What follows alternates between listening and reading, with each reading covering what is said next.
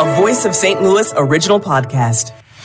This is the STL All Local podcast from KMOX News. I'm Michael Calhoun with your St. Louis evening coverage. Our top story on this Thursday, March 2nd. Some honks of support for about a dozen protesters holding signs at Tucker and Market that said Kim Gardner must resign. Protester Maureen Orvoris. Major embarrassment to St. Louis. It's just like everybody's been saying, the crime's out of control. All these crooks know it, all these thugs know it, nothing's getting done, and people are paying for it. Others say Gardner appears more intent in cases that fit her ideology than prosecuting criminals. Missouri Attorney General Andrew Bailey is keeping the pressure on Circuit Attorney Kim Gardner. He tells 97.1 they have plenty of evidence of Gardner neglecting her duties. I mean, it's amazing the number of people who have come forward to say, hey, I was a victim of a crime and did not receive any notification of the case from the Circuit Attorney's Office. Bailey is asking a judge to remove Gardner from office on a rarely used law covering elected officials. No hearing date has been set after a judge gave the Circuit Attorney 2 weeks to respond to the complaint. Supporters of the embattled Circuit Attorney have scheduled a rally for this Saturday. The Community Justice Coalition is sponsoring the event from 2 to 4 at Fountain Temple on Bayard Avenue. It's billed as a rally to support Gardner along with criminal justice reform.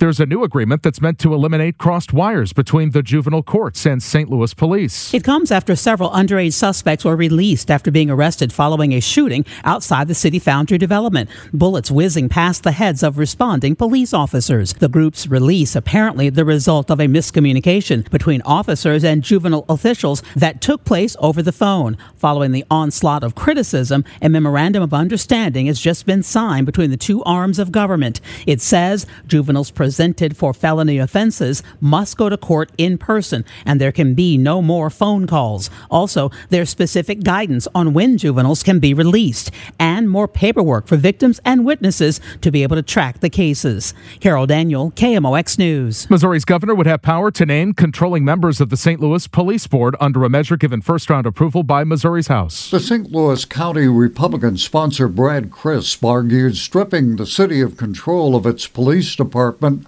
was in response to the St. Louis City crime rate. But St. Louis City Black Democratic Representative Rasheen Aldridge voiced a blunt response about the sponsors of the package of 6 bills. But what this is doing is telling people in my district, from 6 fellow men who do not look like me, that roughly all stay at least 40 minutes, if not longer, out of my district, that we know what's best for St. Louis, and we only go in and out of St. Louis for a game, for Mardi Gras. The measure faces another final House vote before moving to the Senate. From Missouri's capital, Phil Brooks, KMOX News. Nearly half of people surveyed say safety at Missouri public schools is fair or poor. The SLU YouGov poll discovered that nearly half of likely voters they questioned would support allowing teachers and administrators to carry guns in Missouri schools.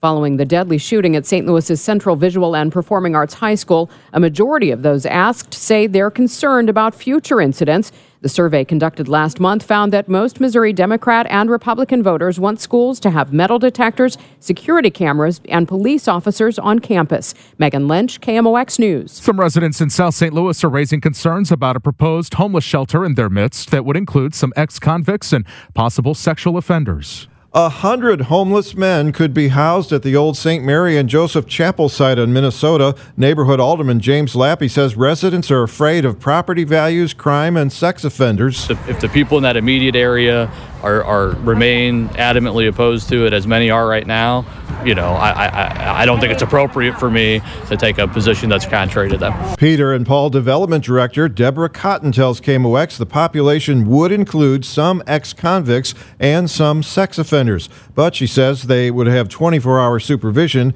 and all residents must sign a good neighbor policy to not engage in any criminal behavior. Kevin Killeen, KMOX News. This weekend, supporters from Peter and Paul will be going door-to-door seeking support. They need the signatures of 51% of residents and property owners within 500 yards to move forward. The KMOX Business Desk, they plan to rebuild after a devastating fire, but it was just too much. Paul and Wendy Hamilton, owners of Vin Dissette on Choteau, have made the decision to permanently close their Lafayette Square restaurant with the much-lauded rooftop. The September fire damaged the whole building, also shutting down PW Pizzeria and 21st Street Brewers Bar. After months of getting bids, they realized they just didn't have the funds for a rebuild. Vin Dissette opened in 2006. The fire was started by smokers whose cigarettes dumped in a planter smoldered, then spread, engulfing the rooftop in the middle of the night last September. Debbie Monterey, KMOX News. After 84 years in business, Edwards Carpet is no more, quietly closing down its locations and taking down its website. There were 5 Edwards Carpet locations: Creve Coeur, St. Charles, Ellisville, Des Peres, and South County. It's now listed as permanently closed on Google.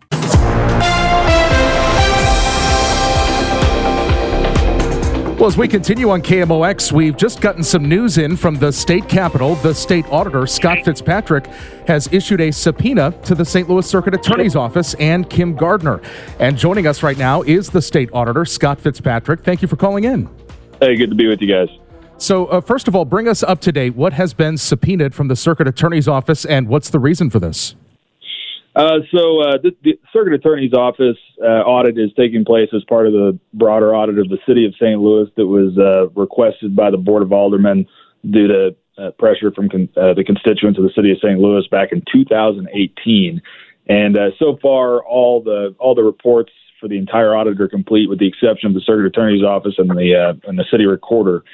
And in the case of the Circuit Attorney's Office, that audit began in June of 2021. So we're coming up on 2 years since this audit began, and it's just been a nonstop stonewalling process from the Circuit Attorney's Office. We've been forced, even during the prior administration, when Auditor Galloway was in charge, the Circuit Attorney's Office is using outside counsel, forcing the Auditor's Office to work with them. They have refused in-person meetings, using COVID as an excuse for the entire period of the audit. They've been non-responsive to phone calls, emails, requests for information. And finally today, after granting numerous extensions on several different data requests, we made the decision to go ahead and issue a subpoena for the records because, frankly, it's time for this to come to an end. The audit needs to be completed, and so we issued that subpoena today. Now, we've heard a lot about the Circuit Attorney's Office over the last several years, but especially in the last several weeks. And this 2 years old of the effort to get these documents. So it's not directly related to the issues of, are they sending people to court at the right time? Are they giving victims the proper notice? Some of the complaints we've heard recently. But it does seem to corroborate some of those claims that the office is disorganized and not on top of things. Sure, and look, I'd made clear, and actually this was a conversation during the transition. This was identified as the problem audit for the state auditor's office, where the auditee was not being cooperative, and frankly, the decision to issue a subpoena could have been made in multiple instances in the past. And when we set the deadline for the document request, and that we made in January. The decision was made at that time. I said, if they need a reasonable extension, on this, we'll give it to them, but we're not going to continue to wait. And a subpoena is going to be issued if we don't get the information. And so, as actually today, we did get a few documents, but it was a woefully incomplete set of documents that included redactions of people who were paid by the Circuit Attorney's Office, which is an open record that anybody should be able to get, not just the state auditor's office. And so, after receiving that woefully non-responsive response from the Circuit Attorney's Office, the subpoena was issued today. Basically, today was the extension deadline that we had given them, and they did not meet that. So that's where we stand. And if we have to go to court to enforce the subpoena, that's what we're going to do. The time has come for this thing to get wrapped up so that the taxpayers of St. Louis know what's going on in the Circuit Attorney's Office. What have you been able to, if anything, from the documents you've been able to get or anybody you've been able to talk to, have you been able to learn anything about what's happening inside the Circuit Attorney's Office, at least so far? Very little. I mean, we've received some bank statements, but, they provide very little context. We don't have any information about segregation of duties or any of the things that are, going on day to day in the office. And some of the information we got originally is essentially stale now because it's, we've gone into an entire new year. And so the scope of the audit has even had to change. where we basically completed an entire, additional fiscal year since the audit started. And so, it's just continuing to drag on because of their lack of responsiveness and their lack of cooperation. There was discussion even in the prior administration, frankly, about issuing a subpoena. And I had that conversation with Auditor Galloway during the transition. Ultimately they made the decision to wait to issue a subpoena and basically let us make that decision. And then, I wanted to give a fair amount of time for them to comply, but the time has passed and, my patience is run out. Thank you for listening. I'm Michael Calhoun. Subscribe to the STL All Local on the Odyssey app, and we'll have another update of local news for you in the morning.